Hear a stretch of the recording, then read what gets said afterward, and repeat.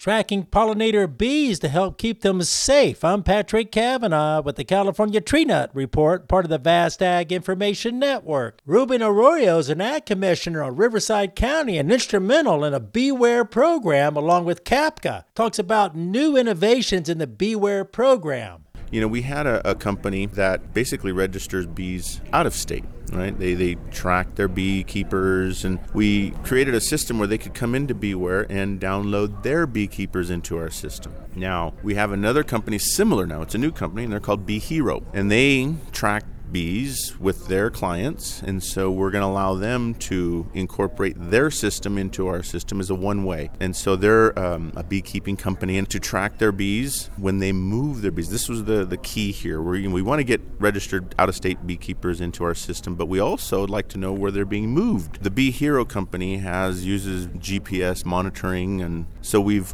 got it cleared through the Department of Pesticide Regulation and through the regulation that once bees are moved, it will automatically update Beware that these bees are here. They've been registered here, but now they've moved from Kern County over to Riverside County now, because now they're going out to the desert after pollination. That movement now will pacify the regulation in the movement through a computer system. That's the newest thing with Beware, and again, it's continually evolving and getting better every year. With the Ag Information Network, I'm Patrick Cavanaugh.